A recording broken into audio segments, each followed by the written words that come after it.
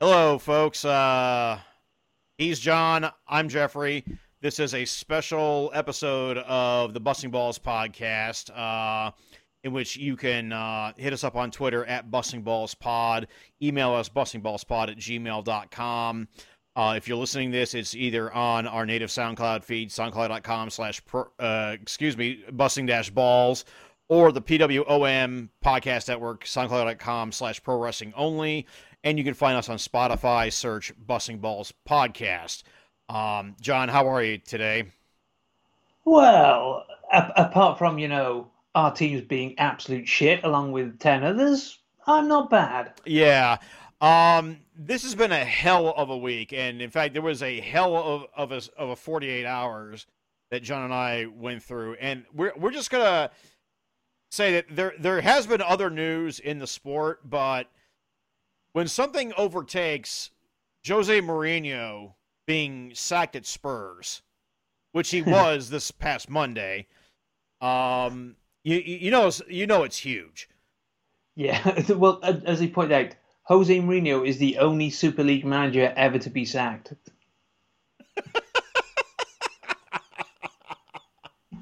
Oh lordy, lordy, lordy. Also, Major League Soccer started this past weekend, just for reference of where we are right now, and yeah, okay, we can delve into that at another time. Yeah. But in case you hadn't heard, which the likelihood is very slim that you hadn't heard this, on Sunday morning, at least my time, as Yeah. Arsenal were in the midst of a whack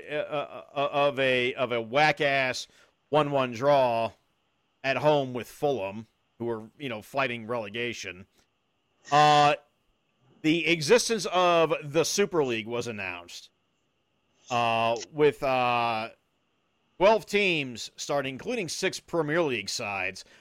John, do you want to go ahead and list down the 12 teams that were It's what announced the for 12 this? teams, sure, we have, and they appear to be the ringleaders here: Real Madrid, Barcelona, Atletico Madrid, Inter Milano, AC Milan, Juventus, Man City, Man United, Liverpool, Chelsea, Arsenal, and the European giants who last won a European trophy, 37 years ago, Spurs. Yeah. Now, clearly, the effect was immediate in the sense of suddenly this 1-1 draw that Arsenal was having suddenly meant absolutely nothing. Yep. Like we were, I think football, the entire world of football was just absolutely stunned. Yeah. Mic drop and walk up. What the hell it was that? And it became pretty much all hell broke loose immediately afterward.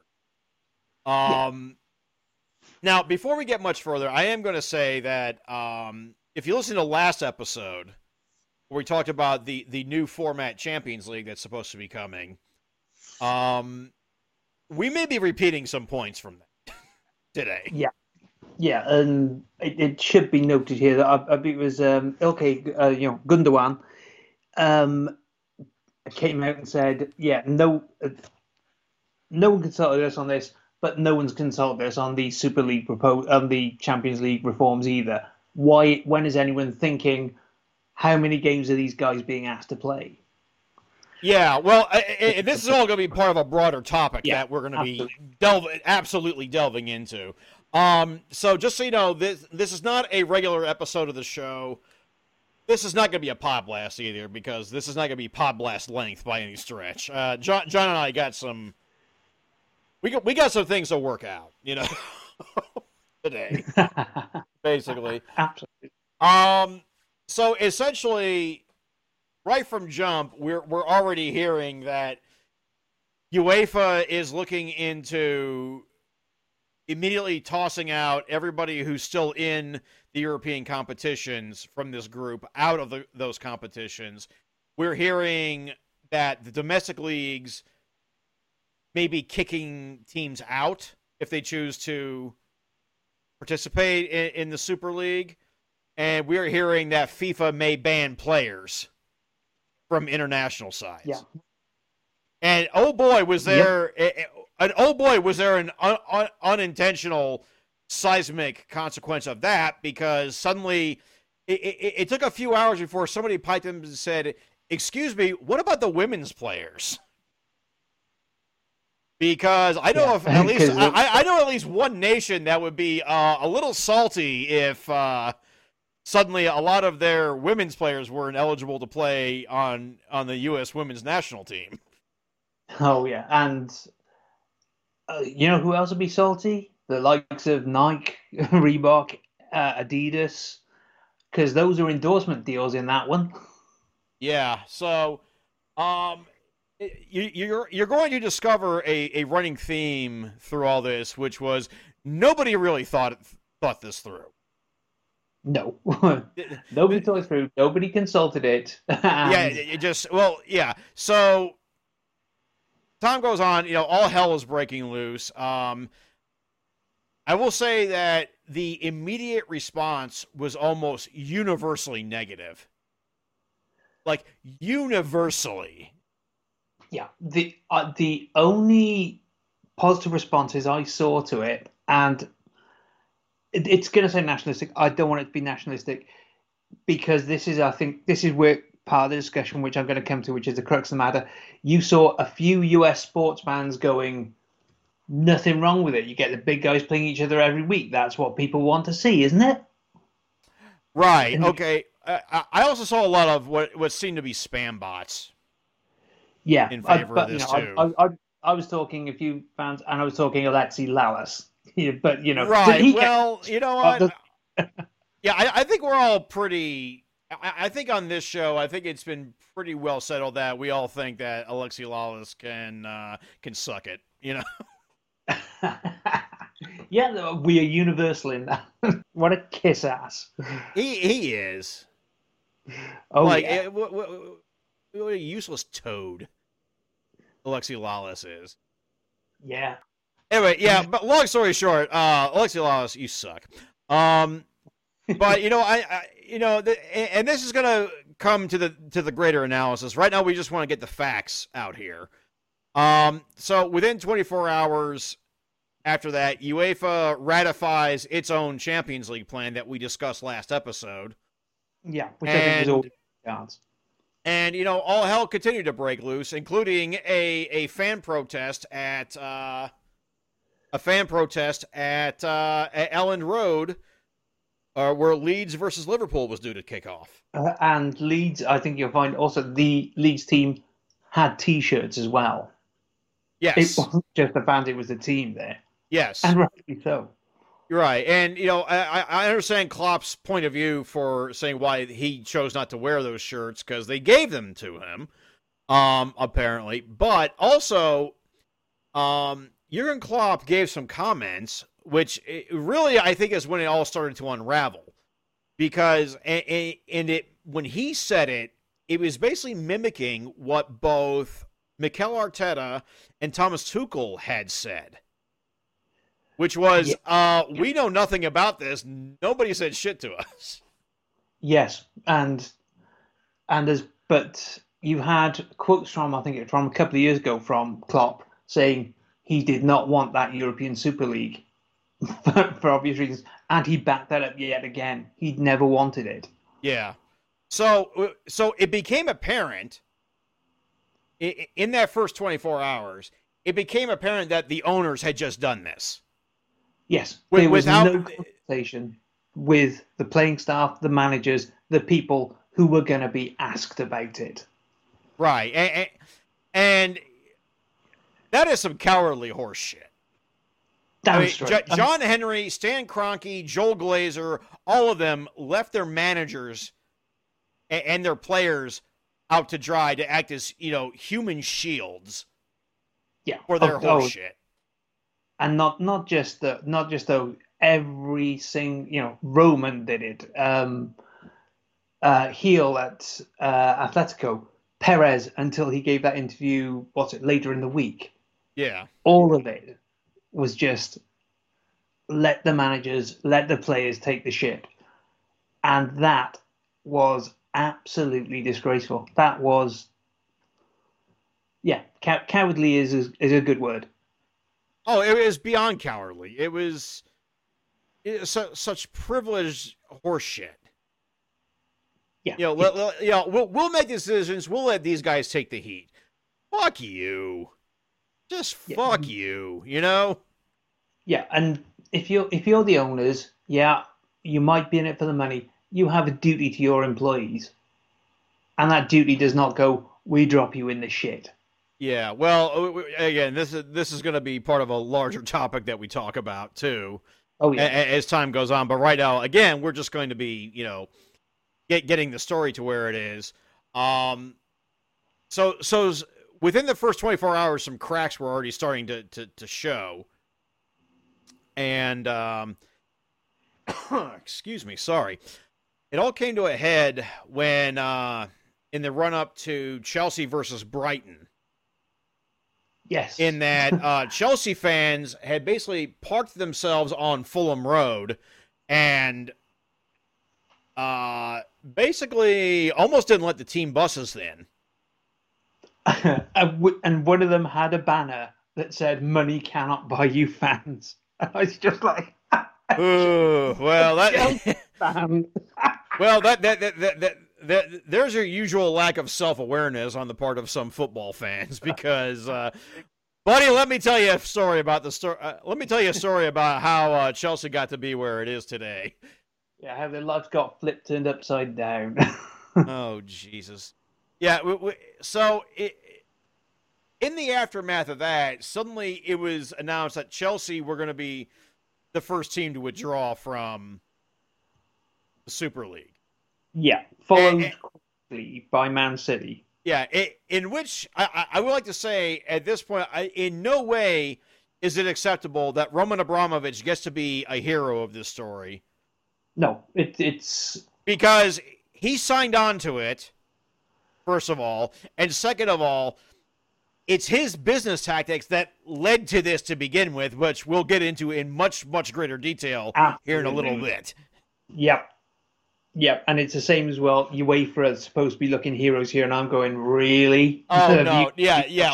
Let's stop that right now. In no way, shape, or form are FIFA or UEFA or even the Premier League or any of the other, various FAs and leagues, in no way are they heroes in this either. No, not in the slightest. It's not looking at consequences. But again, we'll come to it. Yeah. So with that, the dominoes started tumbling. Eventually, it got to the point where Atletico de Madrid pulled out. Mm-hmm.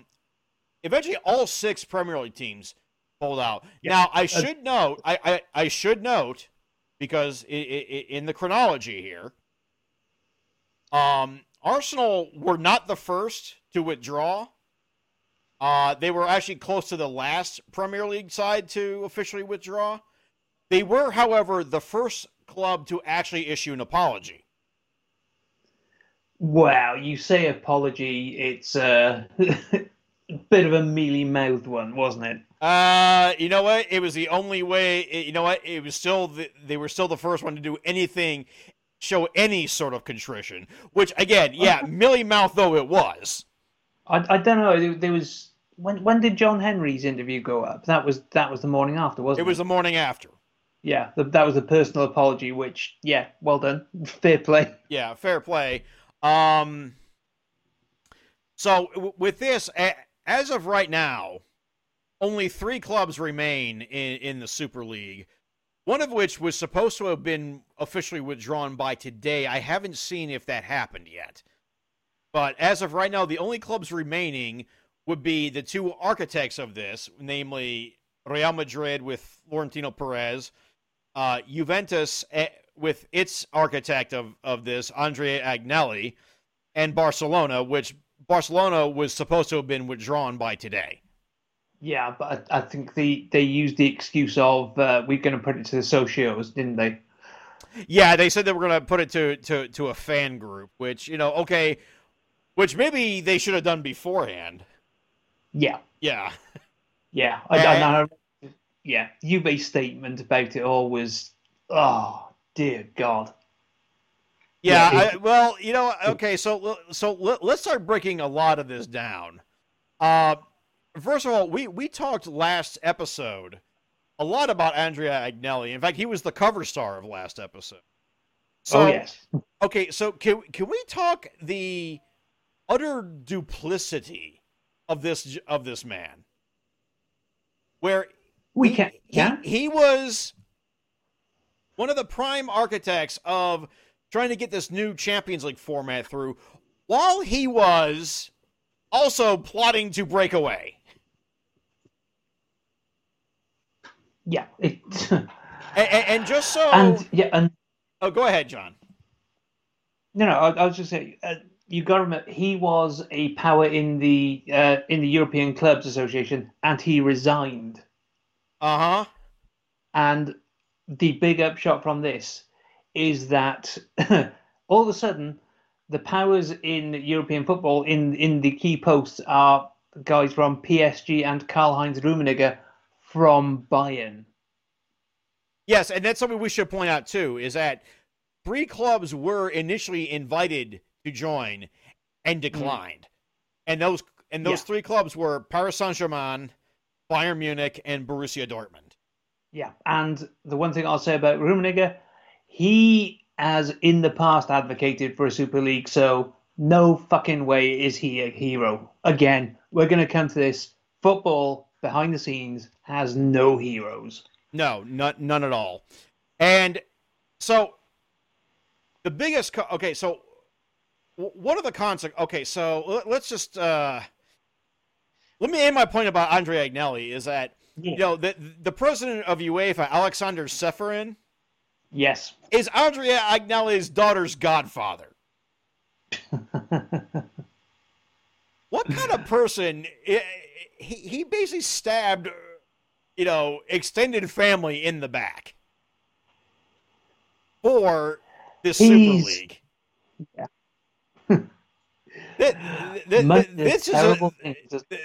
This is super villainy levels, Nicely put. I mean that is super villainy level. Yeah, like this is some Lex Luthor shit, There's your casting for the next Superman film, then. Oh my God. Okay, so let's try to get some sort of structure to what we're talking about here. First of all, why the controversy? Well, the biggest controversy about the Super League was that it was going to be invite only, and with 15 founders who could never be relegated. Yeah, and here's the thing about it, because a lot of people are using the acronym ESL, European Super League. The Super League was always just labeled the Super League.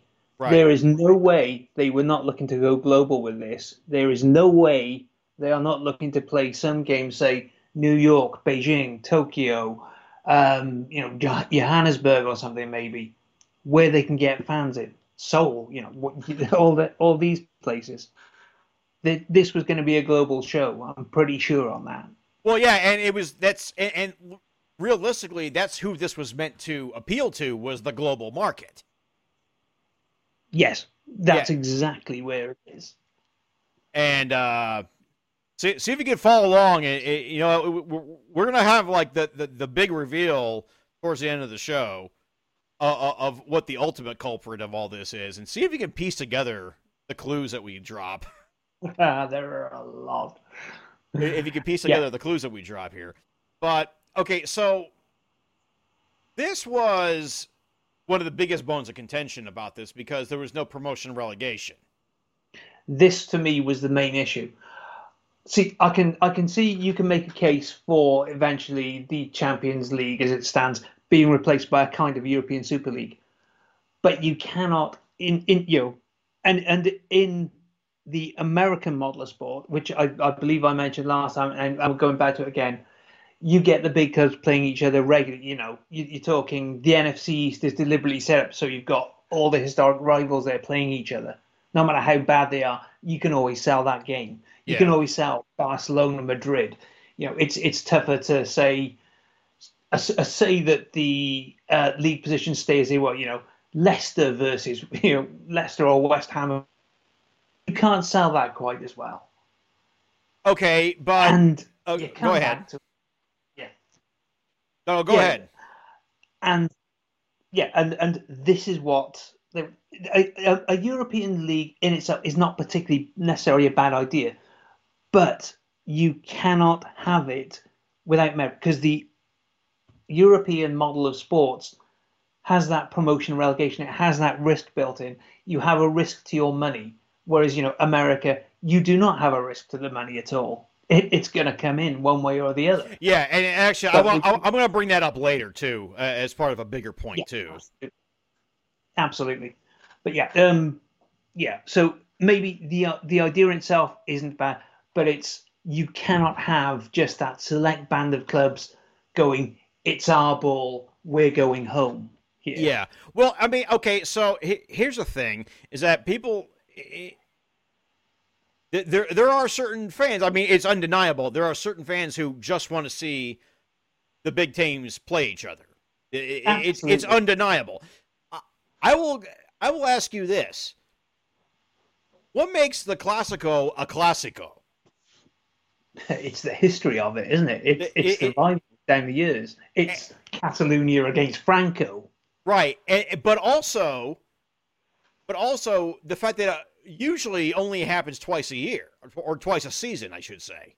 Oh God, yeah. Do you remember that decade back, Mourinho versus Guardiola, where they had a cup meeting, they had a league meeting, they had the Champions League semis inside friggin' 2 weeks. Ah, jeez, no. That was Is that really what people want constantly? Is the same people playing each other all the time? Not me, Frank. But that's the argument being put forth.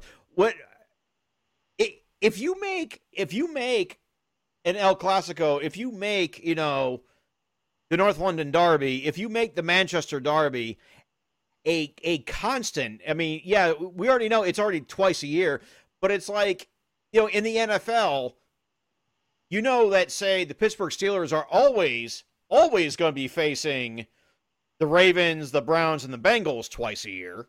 Yeah. That's 6 games out of your season. You know? Yep.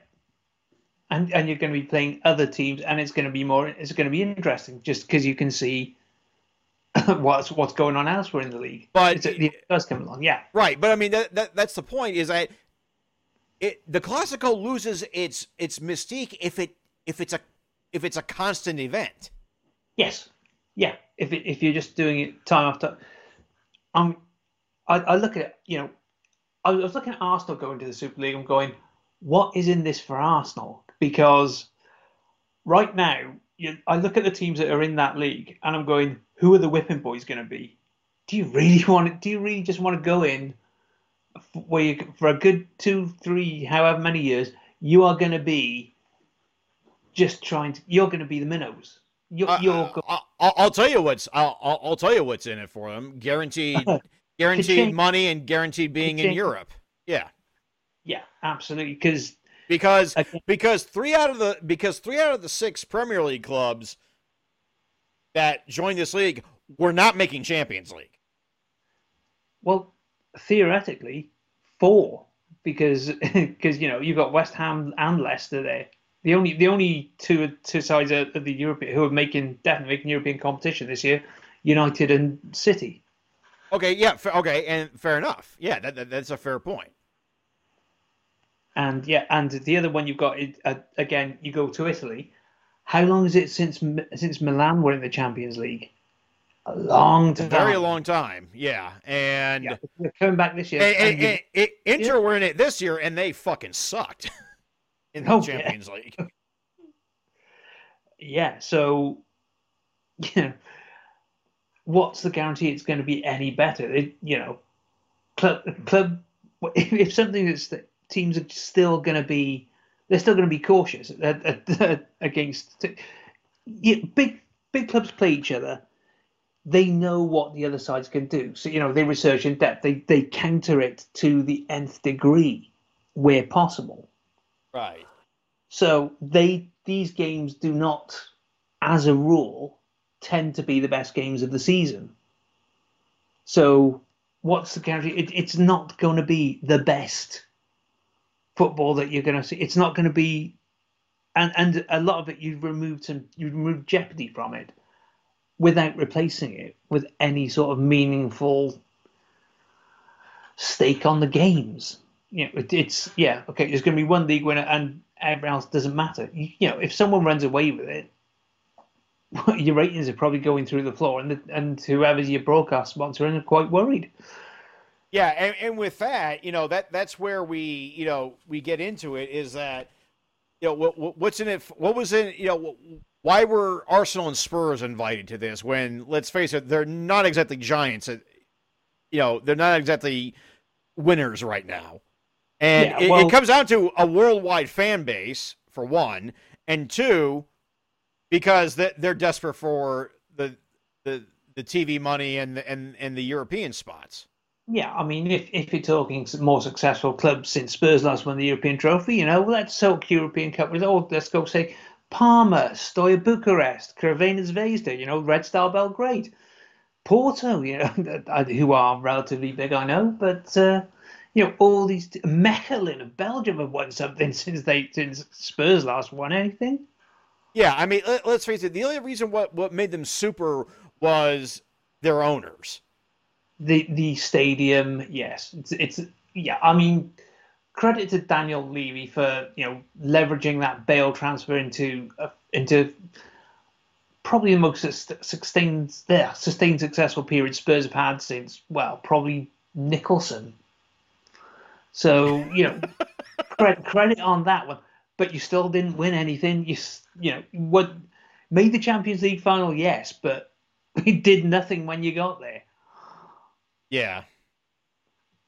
So yeah.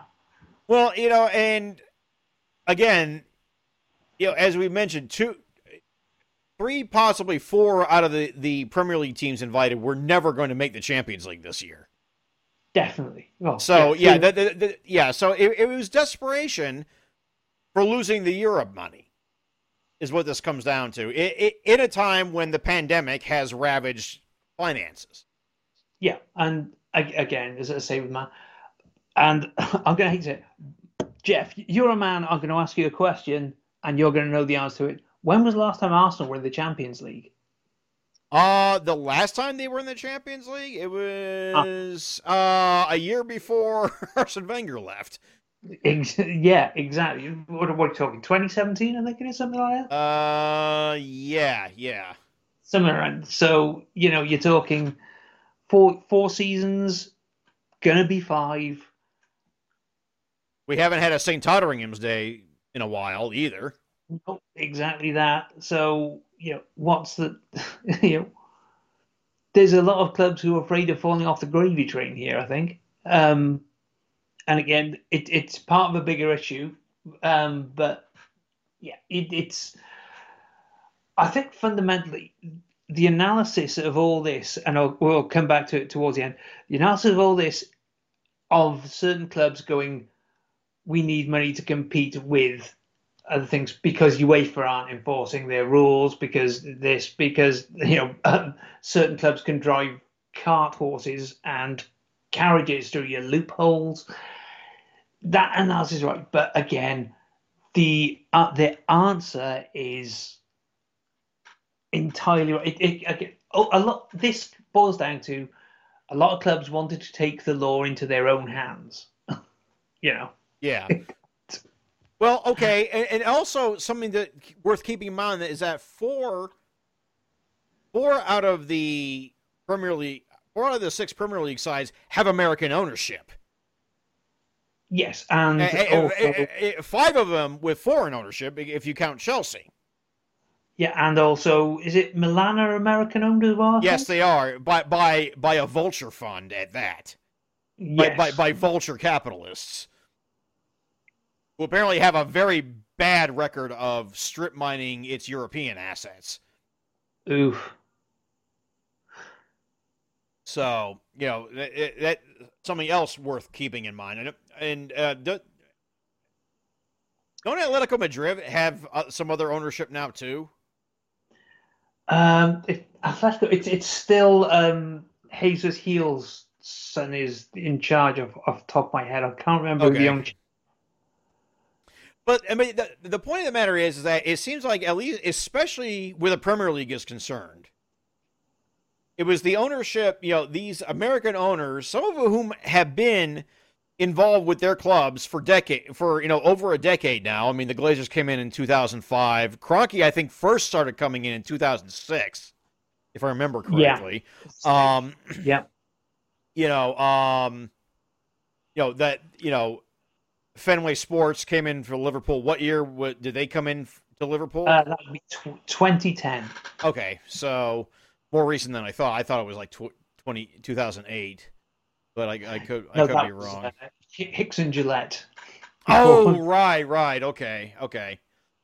Yes. Okay. Anyway, the point is that these American owners have been in the league for over a decade, and yet still don't seem to understand how English football works. No, not. And especially in the Kroenke's case, where I have noted before, and this has come up again, and I'll get into greater detail here momentarily, but the Kroenkes especially, they don't give a shit. They don't give a shit about any of their teams. They barely gave a shit when the Rams made the Super Bowl a couple of years ago. Yeah, they are assets. It's purely assets to them. It's success makes a bit more money, so fine. Keep enough money coming into the club to keep it going. The Glazers quite infamously funded their purchase of United with debt and still have that weighing down the club. Something else we're going to get into. Yeah, absolutely. I'm going to be biased here. Generally, FSG, Fenway Sports, John Henry et al. Have been very, very good owners for Liverpool because they've made the club run actually on a business-like basis with people who know what the fuck they're doing, which, as we are finding out this week, is almost unique in football. Right. Yeah. So I have to ask you this. Now, yeah. This seems like, to use a term, this seems like a real heel turn by John Henry and FSG. Yeah, they have made missteps before. There was with the ticket prices when they were going to furlough staff during the pandemic, but they have rode back on they are very, very quick to row back when they have made errors or they have or they've gone wrong and they've made a misstep. Well, I seem to remember a Dunkin' Donuts promo gone awry as well. I've forgotten that one, I've got to admit, but I'll have a look at that when we're done. Oh, you don't remember this one then? No, I'll need to explain. So Dunkin' Donuts did a promo, like I think they had come in as a partner for Liverpool, and they had tweeted out a graphic that looked like the Liverpool badge, only except the flames, the eternal flames, were cups of coffee. No, you really don't remember this? They did. There's no way they ran that past the club because that would have gone in a heart. That should have gone in a heartbeat. Well, I think it was it went out on Twitter because I saw it, and all hell was breaking loose. I must have been having a rare day off social media that day. Oh my lord. Oh yeah. Okay. So again, an American company. Yes. Yeah, that one wasn't run past the right people there because, oh dear Lord, no. Oh yeah. Well, sorry to bring your day down with that one, but no, not at all. Yeah. There's a certain degree in FSG. they move first and think later to a certain decisions, and yeah, it's prone to backfire then. Right, but again, this particularly seemed like an actual, again, to use the phrase heel turn by FSG. Yeah, absolutely. They hadn't done anything as major as it, and this is the one. This is the one thing, or one of the things that really pisses me off about it. You've got a lot of fans who, quite rightly after this, don't want the owners near the club. We can come to that in a while, but it's like, who else are you going to get? Are they going to be anywhere any? Are they going to be as morally clean as FSG are to a certain degree? But you've had for a decade, you've had a lot of fans who have had FSG out campaigns who go, we should be a big club. We should just be spending, like City and Chelsea and PSG, rather than sell to buy. We can't do that sort of thing, dude. You are not right on that. We got leverage that Coutinho transfer into Virgil van Dijk and Alisson to put us over the top. Right. We are actually a very well run club. This isn't Football Manager. It's not FIFA. We can't just go out and pluck say the next Leo Messi off the shelf. We can't just go, how much do you want for Neymar? How much do you want for Kylian Mbappe? How much do you want for Erling Haaland? It doesn't work like that for clubs like us. We have to think before we make that commitment. Whereas, City and PSG, it's as long as we can fit this in, and under the loose definition UEFA give us of financial fair play, it's fine. We can make that work. No,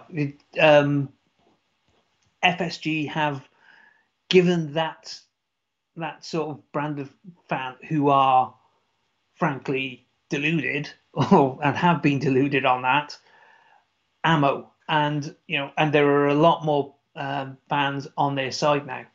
I've talked to my best friend from way back in school, who's a big United fan, and he is of exactly the opinion on this. It's you nearly alienated millions of fans on that who have had these clubs as part of their lives for decades. Yeah. Hang on. Yeah. Oh, hang on. And the worst thing, that they were called legacy fans, and they'll bugger off. No, we bloody won't. Yeah, that's something we need to discuss too. Is that as part of this ownership, it was just the utter contempt that all the clubs had seemed to have for its supporters and its fan base. Yeah, and the last person you want if you're going to be trying to soothe the troubled waters here is Florentino freaking Perez. Oh boy. But yeah, as I said, legacy fans. Oh yeah, younger fans aren't coming to the game quite as much. Have a look at how much it costs to follow the game. How little TV in the UK as well is on free-to-air TV. It's because people are priced out of the game. It's nothing to do with, and he put it, we might have to shorten games to, whatever it is, 80 minutes because younger people don't have the attention span.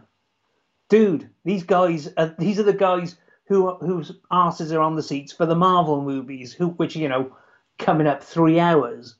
Yeah. They can concentrate. It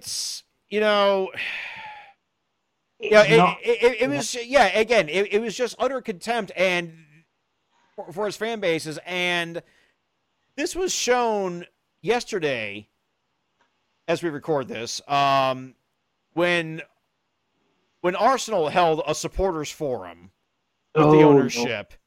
No. And my God, this was brilliant when basically Arsenal fans basically said, "Get the fuck out of here!" When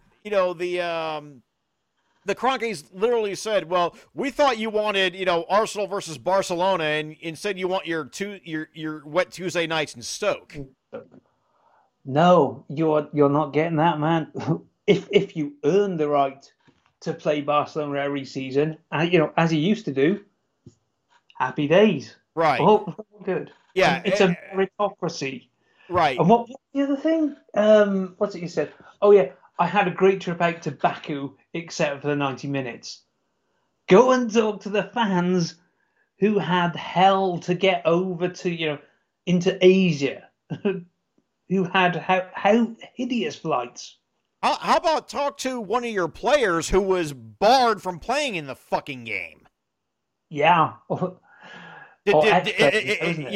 Lest we forget that. Well, you know what? I think that's what made him become an ex-player, because yeah, there's a lot of that. No, and frankly, that was, a whole other level of corruption involved with that, but we won't get into that now. But I mean, it's just the tone deafness, and the fans responded in kind by saying, yeah, you don't know what the fuck you're doing. Get the fuck out of our club. You say you violated our trust. We never trusted you, and this is why. Yeah, and again, you look at this. Who's it? Say Barcelona talking about the socials. As I saw pointed out, the Barcelona fans are obsessive and heavily involved with that club, and they know where you live. Yeah, literally, they know where you live. Yeah, you're talking. Man City, Man United, Liverpool, Chelsea. Well, I'll forgive Chelsea, because whatever we say about Roman and a bit of sports washing, he does turn up for the games. He goes to youth games. He is committed to that club. But a lot of those owners, they are not close to the club at all. They are an ocean away or a continent away. You cannot be, you can't have your eyes and ears on the ground like that. Yeah, well, it's always been obvious that the Kroenkes never gave a fuck. Oh, and this just this just settles it. And again, the conduct of every single one of the owners to not even consult their managers and players. Yeah. Saying, hey, by the way, this is coming down the pike. You may get asked about this. Yeah, and not only does that put their backs against, the first thing Jordan Henderson does, he calls a meeting of the Premier League captains to just absolutely clown the owners on it. You're talking players and managers going against their own owners. How often is it? Even Pep was against that, and Pep Guardiola speaking out against this. Good Lord, you fucked up. Yeah, and total credit for it. I can't fault that. I can understand someone like Tuchel not saying anything because or Arteta, their positions aren't quite as secure as Pep and Klopp's are. Right. But and actually, by the way, I misspoke when I said that it was only 3 teams had American owners. I fucked that up. So sorry about that. But there's only one English owner in that group of 6. Still, regardless, yeah. So I mean, where can we? So yeah, and it was and Pep's point was that if there's no consequences for losing, then it's not sports. Yeah, again, this was the weird thing about the Liverpool game on Monday night for me. It's like you're watching and you're going, what does it matter? Because at that point you're going, there's no stake to the game because the top 4 wouldn't matter at that point. Right. I mean, that's what I'm thinking. I mean, that's how I felt about the Fulham game. That's kind of how I feel about the Everton game coming up. As we record, in about an hour, Arsenal kick off against Everton. I don't even know if I'm going to get to watch it because we may be talking here. But if you want the entertaining option, stick around. But honestly, also, does it matter? Do I care? I just don't know. I just don't know if I care and if it matters at this point. Obviously, I'm not mad at Arteta, and I'm not mad at the players. No, not in the slightest. But I mean, the entity that owns the club and owns the clubs, plural, everybody involved. So, yeah, and how did we get here? Well, I'll tell you how we got here. The roots lay in Sir Alex Ferguson and the way he went about transfers, which led to which begat Roman Abramovich coming into Chelsea and then paying 3 times what players were actually worth. Yeah, yes, it's you can go back in football though, and any of these success, well, just about any of these clubs that we're talking about, particularly ones in the Super League here, at some point you go back into the history, and I'm not accepting Liverpool from this. There is a big cash injection in there. Right. Liverpool had the pause in the 60s. Arsenal had Danny Fishman's loan in the 90s, and you can go back to, I say, the alleged buying of their way into the first division back before the war. Man United, there was a guy called John Henry Davis back early on in the 20th century when United or Newton Heath, whatever they were back then, were virtually bankrupt. It was the equivalent of Abramovich money back then. And then obviously they're floating on the stock exchange in the early 90s. You go obviously Franco with Madrid. Right. So how about this? How about the formation of the Premier League itself and the whole Premier League model that has been mimicked all over the world now? Yes, this is this is the big modern kick for it. This is where the actual chasing of money became, frankly, quite naked on that. They wanted to break away a Premier League, and that it's got promotion relegation was only to people digging their heels in. That Premier League deal, the Sky's money, that only came back because I'll tiptoe around it legally, obviously, but a certain then chairman of a Premier League club playing at White Hart Lane tipped off Sky as to what the BBC and ITV were bidding for it. So it was the bidding rights were backdoor dealing even then. Oh my goodness! Are you kidding me? No, I'd love to. I'll have to find out where I read that, but it's in several sources. But yeah, and then as you say, it's where football becomes dangerous. There was a certain stupid Alex Ferguson who say, or even if you want, look at the way Juve did when they bought Buffon for a world record fee for a keeper, beyond stupid money. And Madrid and Barca competing for the glamour signs. Madrid going, we want Luis Figo, so we're just going to pay the release clause. Yeah. But for these old clubs, that's fine because they're doing it, isn't it? It's because they're on top. But then you get the newcomers coming in. You get, as you say, Roman coming in there. You get PSG coming in, was after City. That City and PSG was another escalation. Those clubs are the Super League is essentially an attempt to almost to rein in City, and certainly City and PSG, maybe Chelsea as well, if you want to say, the billions behind them. They want to make sure they are not consistently outcompeted for their money for the biggest players. But that the only game in town in terms of interest, in terms of the big transfer this summer, is Erling Haaland.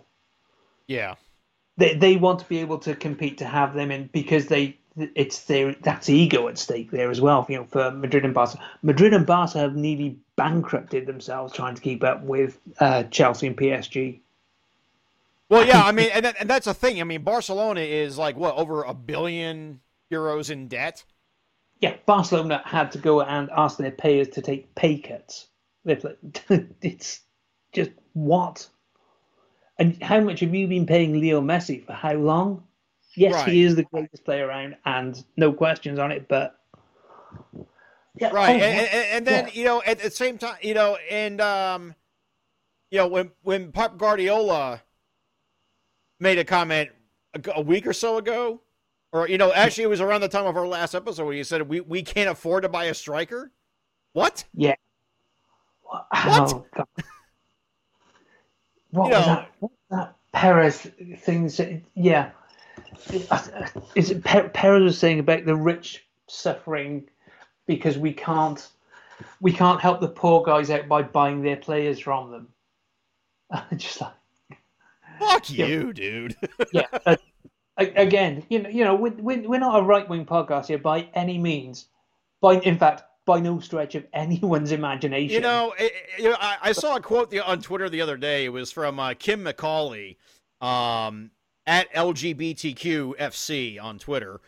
Yeah. And she's made a comment to the effect that, somebody was complaining about how, well, we can't afford the Hollands and the Mbappes, with their wages, without the Super League, to which she retorted, they were available for a very modest fee back when you spent, 46 million euros on Vinicius Jr. Yeah, that's more like it. I mean, by the way, we keep seeding the clues as to what the real cause of this disaster is. Have you guessed it yet, listeners? Stay tuned and find out.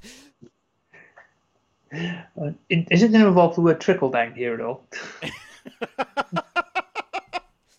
By the way, I just want a side note for 2 seconds. There is, of course, as we record this, there is a massive protest outside the Emirates against the Cronkies, starting with, in the run up to today's game. So Yeah, that ain't going away, is it? no, and I hope that, what? I hope it never does. I hope it doesn't Partic- until they fucking leave.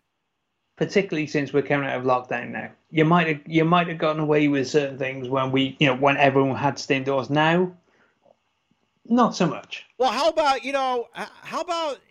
yeah, well, they thought they could get away with laying off 55 workers while they're backdoor negotiating the Super League thing. Yeah, and Mesut also is offering to pay Gunnosaurus his wages. Yeah. Yeah, I mean, yeah. But you know what? You know what? These 6 clubs are not exempt. They're not the only ones with bad ownership. Let's look at the ownerships of other clubs too, like West Ham with the Dildo Brothers, or Newcastle with Mike Ashley, or like even elsewhere. How about the Oystons at Blackpool? At what point did the whole what is it, fit and proper definition of ownership? When did that go away? Oh God, it's never been particularly there. And you get, I mean, you can go back to the notorious stuff like Bob Lord. Gosh, way back when, I think it was Burnley, if I remember rightly, in the 50s and 60s. Football owners have never been particularly morally good. And how was Ken Bates allowed to run Chelsea and Leeds? Oh Jesus, Ken Bates, who let's not forget, advocated electric fences for fans. Yeah, I mean, so I have half a suspicion here. You have a look at a clubs who, fair enough, they rightly condemned what was going on. I have no argument with that. I'm just saying, most of their thing, that they were not invited. That's what's put a lot of backs up at that level. Yeah. As well. Well, again, there are a lot of shitty owners out there. It's just these 6 are at the forefront now, and I really think that your Roman Abramoviches, your Joel Glazers, your who owns City? Sheikh Mansour. Sheikh Mansour, thank you. I couldn't remember. And the Cronkies, they never should have been allowed in to begin with. None of them. None of Money, them. hell of a passport, isn't it?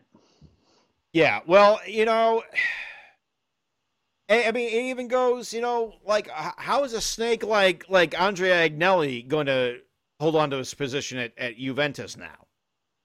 Well, it's a family thing, isn't it? That's been in the Yeah. Agnelli family for decades. Well, I mean, Berlusconi finally relented with AC Milan, didn't he?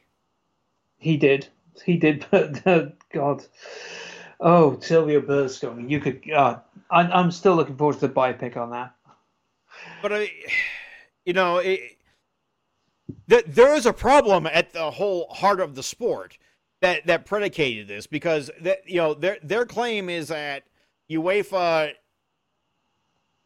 is not treating them, quote unquote, fairly.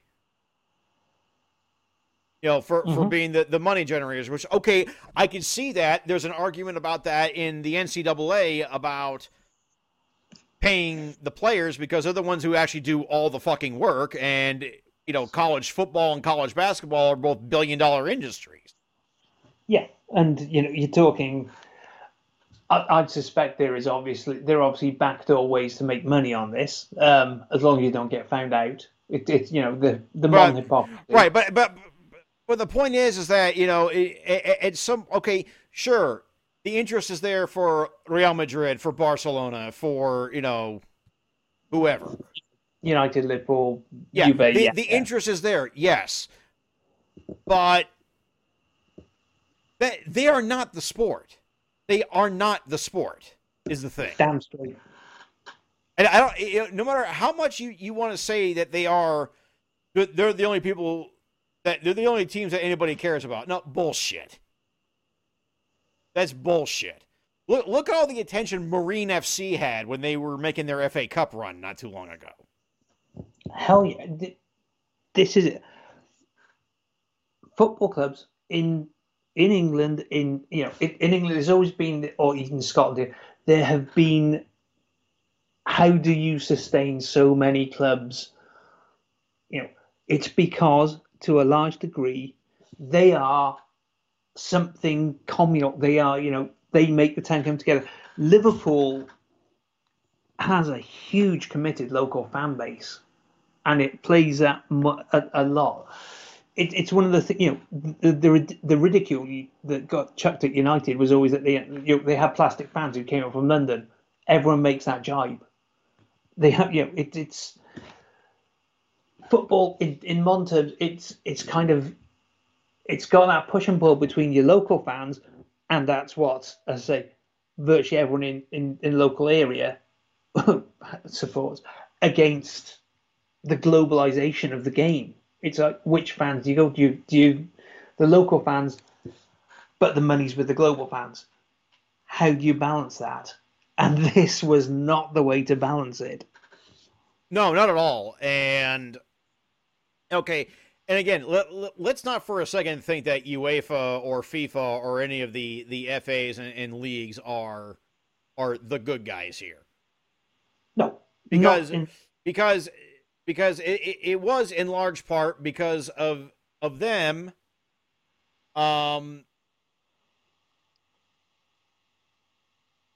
It was sorry about that. It was in large part because they let this run away. Yeah, for the sake of chasing the buck, chasing the pound, chasing the euro. Yeah, and that this is endemic. It's say these are, FIFA are part of the problem, because they are part of FIFA and UEFA are part of the organization that gave the World Cup to Qatar, when that was, for all sorts of reasons, obviously a terrible idea above the other bids that were there. Yeah, well, let's hang on to that to the end of the show. Absolutely, because yeah. I have a point to make about that too. But yeah, okay, but Cool. So far, it seems like there's a common theme here. And I'm going to credit this. I was listening to the Counterattack show for a little bit on, it was either Monday, I think it was Monday, before all the clubs started departing, on Sirius XM FC, on Sirius XM. And these were two American pundits who were talking about this. Mm-hmm. And one of them at some point says, do you not think that at some point the fans were culpable for this because of our insatiable craving to see the big teams play in the big matches? It's like they made all these other points, and all I could hear was, and here's the secret answer, everybody. The secret answer is it's capitalism. Hey. Capitalism is what's to blame here. Unrelenting,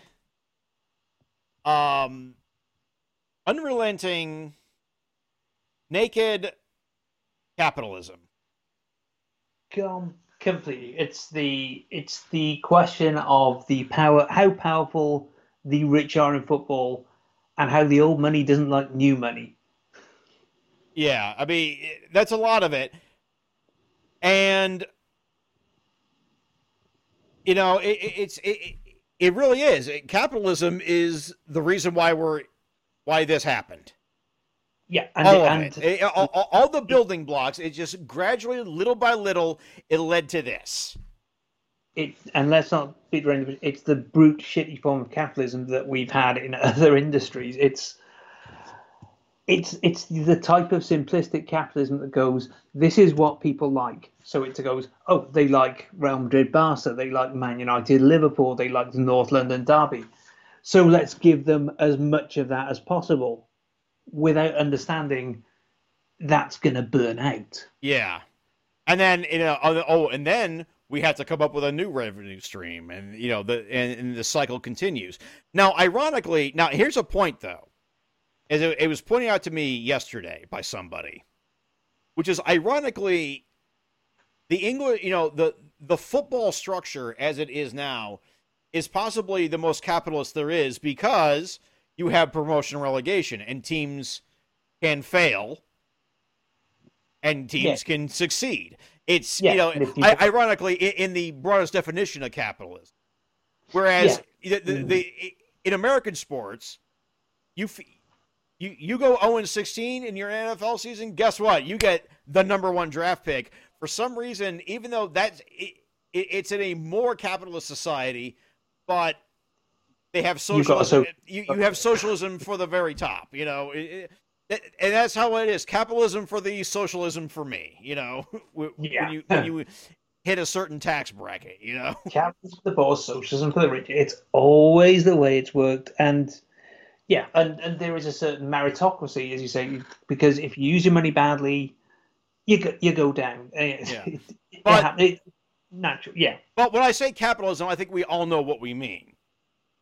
Because the idea that 15 teams can stay in Europe and never fall out of it is not capitalism. No, and as I'm going back, I'm sorry, I made that mistake. I'm sorry. It's not socialism because I flipped my term. Sorry.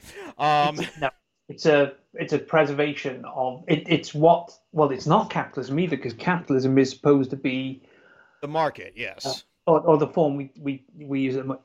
It's supposed to be to a certain extent, and we know it's not. Especially, there's supposed to be a meritocracy to it, and that isn't here in this. Like there's not really a meritocracy to money to modern capitalism anyway.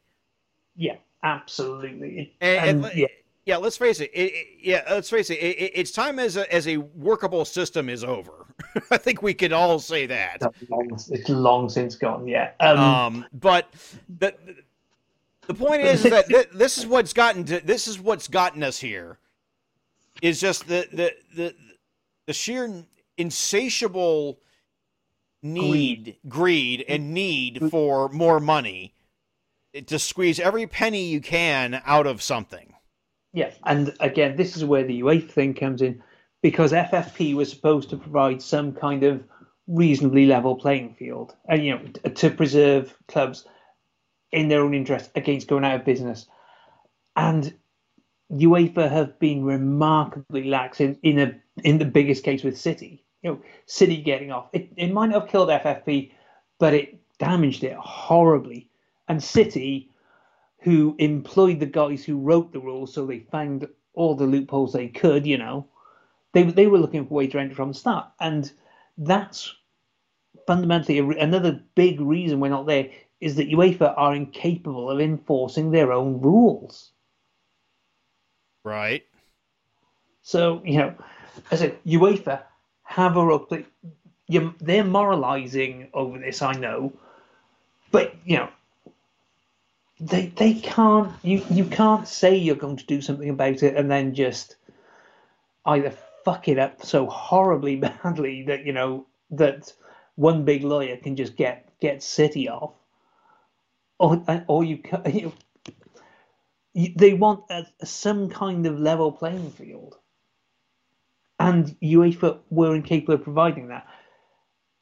And it's going to upset the money. Like I say, Real Madrid. Here we go. It's Jeff. You know the trickle down economics theory, yeah? Oh yeah, yeah. I do. Yeah, the trickle down economics theory, which essentially means if the rich get richer, if they piss on the rest of us, we'll get as wet as they are with money. It doesn't work. We just get pissed on. That's what it comes up with. We can help the lesser clubs out by buying their players from them. Yeah, it's the No. yeah.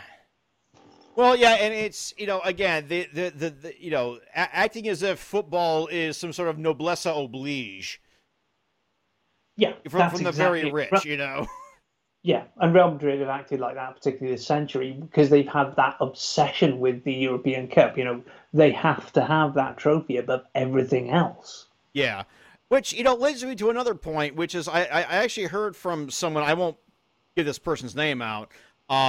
Someone I know who's a Real Madrid fan who had said they were more interested in the Super League than playing in La Liga because they're tired of facing the likes of Getafe and Cadiz and Real Valladolid. To which I say, I don't think you're a football fan then. I think you're a fan of trophies, not Yes, not sports. It's the glamour, in the oldest sense of the phrase glamour. It's that mystique of Yeah. Whatever, you're watching 11 guys play 11, and fair enough. Most of the time, Real Madrid might beat Getafe 6 or 7 out of 10, but the appeal of football is the other three when they don't. That's the interest. That's your stakes. That's like every sports story that we were fed as kids. Yeah, the stories you remembered were the end of. Hell, Liverpool this century. You take away, the league last year. What was the biggest thing with Liverpool this century? Istanbul, when you're 3-0 down to probably the continent's best side at the time, and you come back from 3-0 down in a hopeless situation, and you win it. That victory to me was because we played Juve, we played Chelsea. We played Milan, and I just never expected to win that in any particular round on that. Hell, we were scraping past Olympiacos. That was our level at that point. Yeah. But the underdog thing, it's going Super Bowl III, Namath guaranteeing victory. That's one of the big foundational myths there on American football's based on. Oh yeah. I mean, it's just the whole any given Sunday. Yeah, absolutely. That's what it's sold on. You have to believe the other side will have some kind of chance. The better side will win more often than not. But circumstances, can say they might not. I don't want to see Barcelona and Real Madrid every week. I don't want to see them go, they're just skipping from the Bernabeu to Old Trafford to back to the Camp Nou, and it's fancy it. No. Again, it's just insatiable capitalism And modern capitalism that was behind all this.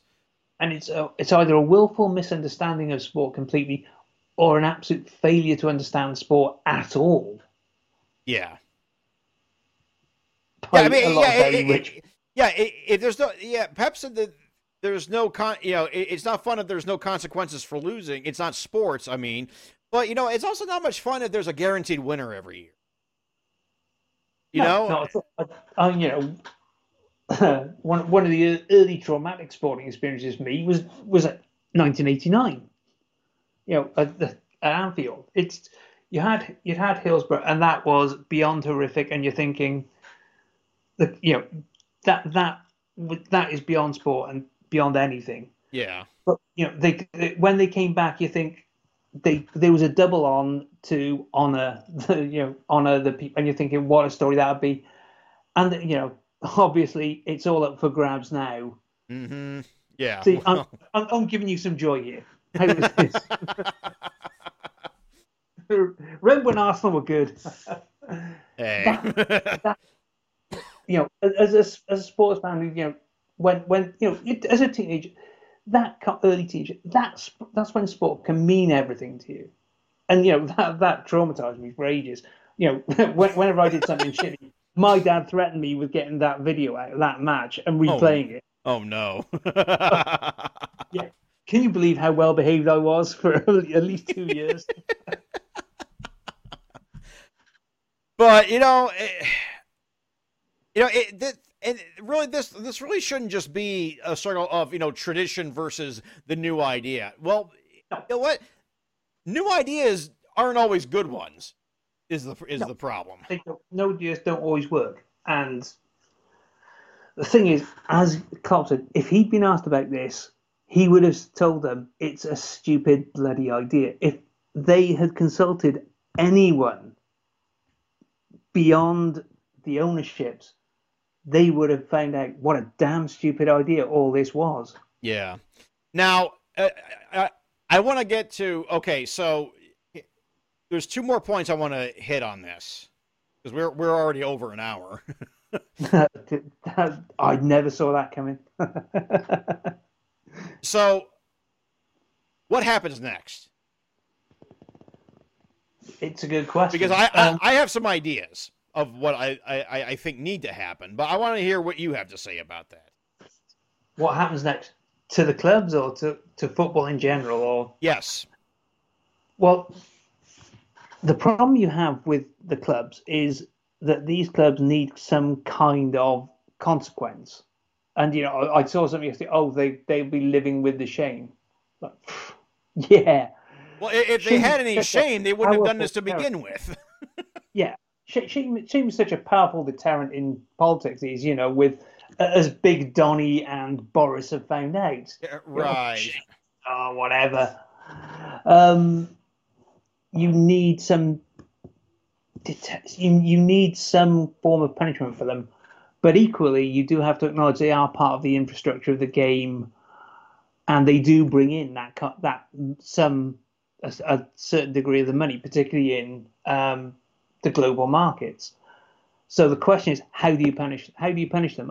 I mean, the only thing I could think of is the next season in European competition, you redistribute the prize money with everyone else when they play, and they do not get that prize money. Well, but I definitely think that there needs to be some sort of sanction from either from leagues domestic and from UEFA. But also there needs to be a reform on how clubs are owned. Yeah, and again, there is this in the UK. Far be it from me to praise Boris Johnson's government, because frankly they're a bunch of fucking shit. Yeah, and again, he is somebody else I do not want anybody to see as a hero in all this. Not in the slightest. He's just in it for cheap votes. Let's not disillusion ourselves here. There is at least a review announced into the ownership of clubs, and particularly in the issue of fan ownership. And I am a big admirer of the way the Germans have their club set up on that front. Yeah, the 50+1. Go ahead, explain that real quick. Totally. Essentially, however, a club cannot be owned by, a club cannot be majority owned by anyone. So, there is a fan ownership of 50% of the share in the club plus one. So the fans who who essentially, this is what the club is for. This is where all the clubs have their heart at. They have the final say on the game, on what happens to their club, which is a big reason why Bayern did not go in on this. Let's not be beat around the bush on this. Right. So the fans essentially have the say on what ultimate say on what goes on at the club. You can't just have say teams, someone coming in and going, I want to. You can't have the Cronkies coming and going. Or the Glazers, they did it as well, coming in and going, essentially coming up with what were hostile takeovers. Right. And it keeps things quite healthy that way. Yeah, there is that, and also, I should point out too that I know that the Scottish leagues made a condemnation of the Super League, but let's face it, nobody was going to invite them anyway. Hang on. Yeah, here's one. Did you see that there was a proposal this week for towards the end of it for a British Super League, and they phrased it with a Super League in there as well. I did see that, and again,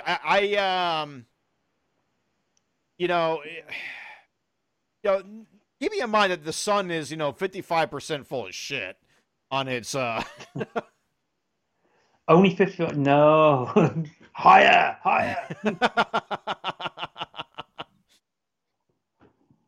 But it's just it's like Jesus, yeah, and there needs to be a review of club ownership. There also needs to be a review of how much money is being spent. Period.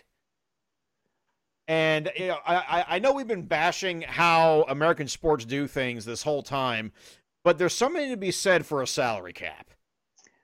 The only trouble is, how do you enforce a salary cap on a global game? Because the big advantage the US sports have is their closed systems. Well, that much is true. That much is true. I think there definitely needs to be, if not a salary cap, then definitely a transfer cap. Because the transfer market is fucking ridiculous at this point. Yeah, and look how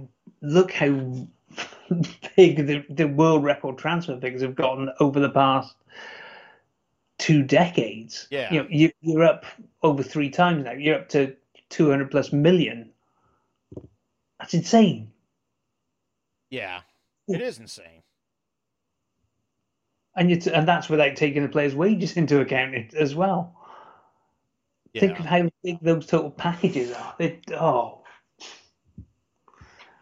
Yeah. It essentially, the issue. I have no faith in Madrid or PSG or whoever, however they get their money. Again, it's providing it to be a meritocracy. It's providing. I can't say that clubs will come up and be suddenly consistently successful if given the chance, but they could be, and that's what will keep. Leicester were, you're talking just over 5 years ago, they were nothing on. They were borderline relegation candidates. No one thought anything of them. They put that team together, win the league, all of a sudden, they're competitive at the top level of English football. And that they should be able to dream after that of being able to go further if they run themselves well. Provide a level playing field for them. I know Madrid, Barca, etc. Their names alone will attract players, but really, why should these clubs always be big? Why? Yeah, well, again, and that's the problem with the modern capitalism is that we can run roughshod, but if we're going broke, we can always ask the government for money. Well, literally, wasn't it? We're too big to fail. When Real Madrid sold their training ground to the government went, "Oh yeah, we'll build. I think it was Madrid City Council. Actually, I might be being unfair. We'll give you a new training ground plus a huge chunk of cash to clear all your debts for that city centre property." Yeah. It's like, Jesus, no. I mean, so again, there needs to be a real reform in how money is coming into football and how it's being spent. Yeah, because at the moment it is from an outside perspective, it's a Wild West thing, and you know, the agents' fees. Yes, it's fine if they're making the money negotiating a good salary for players, but at some point they're acting for clubs and they're acting for club and player in the same deal. How the hell does that work as any sort of give up a system? Yeah. You cannot do it. Yeah, so I mean, again, we have no answers, but I think we know what needs to happen. How to implement it? Well, that's for the philosophers to decide. But the last thing I want to point out on all this is that if fans can band together in the way that they have now to stop something like this. Which, let's face it, this will be a blip more than anything, I think, in the long term.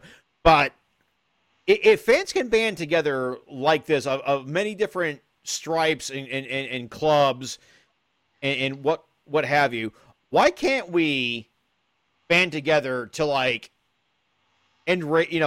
finally end racism in the sport, or end get that corrupt and now, very murderous and lethal World Cup in Qatar canceled?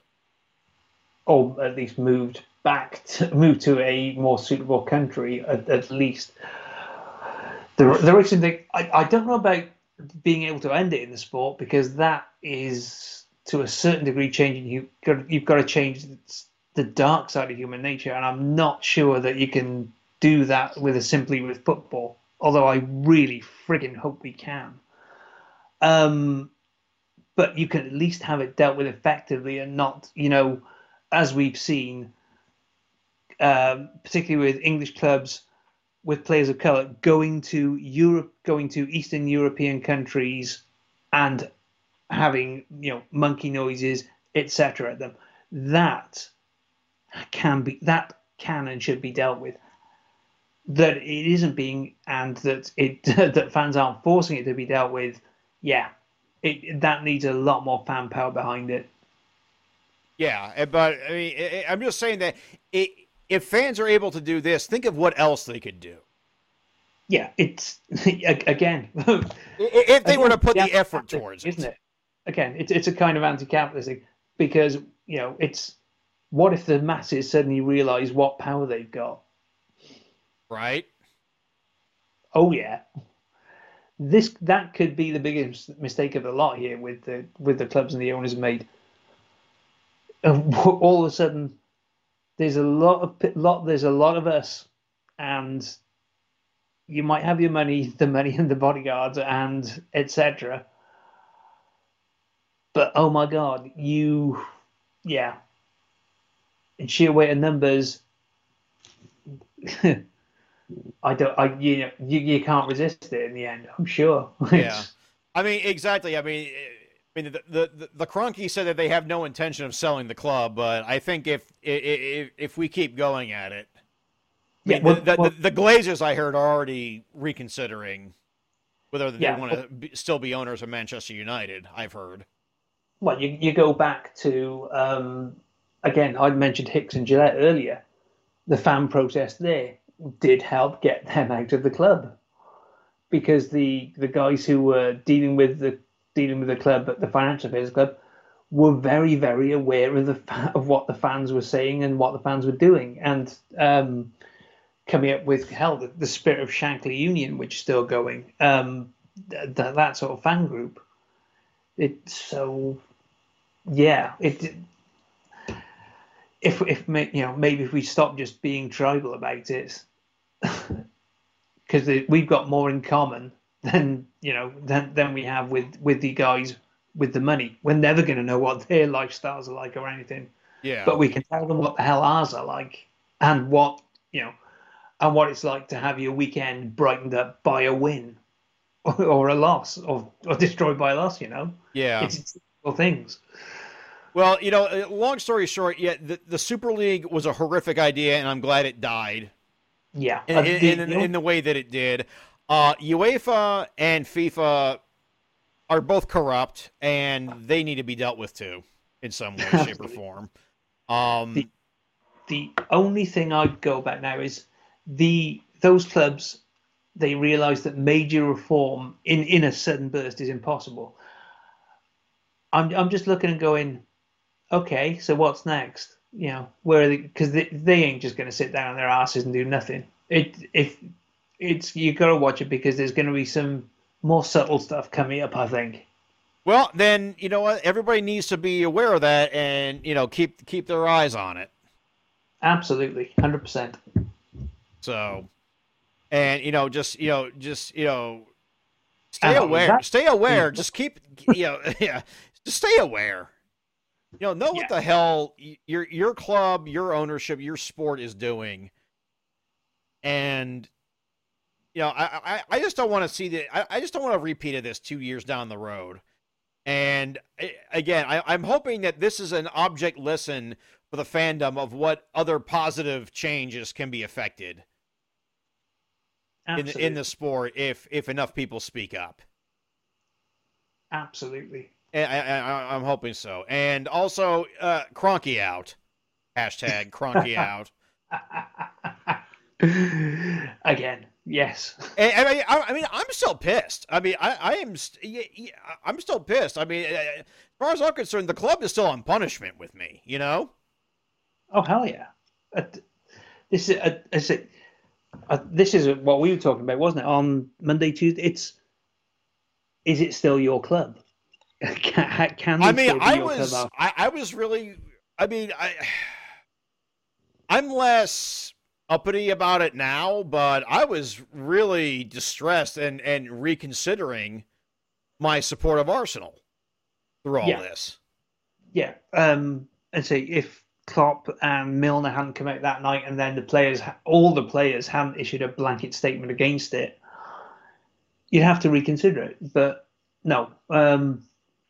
Again, it's a reminder. What do you care for about the club? I mean, has the wind been completely taken out of my sails for the rest of the season? Yeah. Yeah, totally. Arsenal about to kick off against Everton in 10 minutes. I don't care if they win, lose, or draw this game at this point. I really don't after this week. Yeah. At this point, Arsenal need they need to be at their level at this point. Yeah, I don't want to go against the players and the manager or in any way, shape, or form because I don't either.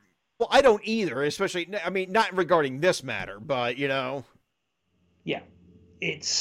But the owners need the lesson, I think. Yeah, and how do you do that without punishing the players, management, and the fans? Answered on a postcard. So, anyway, the Super League, it lived and died for 48 hours, officially. But I get the feeling we're going to be talking about this for a good while, regardless. Yeah, particularly when Florentino Perez has said it's not dead, only sleeping, essentially. Well, we'll see about that. So. But then that's what the pet shop owner said about the parrot in Python, wasn't it? Yeah, pretty much. I cannot say that again. You can tell I'm a bit sober. All right, this has been a special edition of the Busting Balls podcast. Hit us up on Twitter at BustingBallsPod. Email us bustingballspod@gmail.com. You've been listening to us through our native SoundCloud feed, soundcloud.com/busting-balls, or through the PWOM podcast network, soundcloud.com/pro wrestling only. And you can find us on Spotify. Search Busting Balls Podcast. John, any last words? Fuck capitalism. That's right. That's right. Fan takeover of the entire sport. Tell me that. Do it. Power to the people. All right. Well, we'll have a regular episode next time. A more standardly structured and more haha funny based episode. But until then, it's fuck the Super League for me. And it's fuck the Super League from him. We'll see you in, well, maybe a couple weeks. Good night.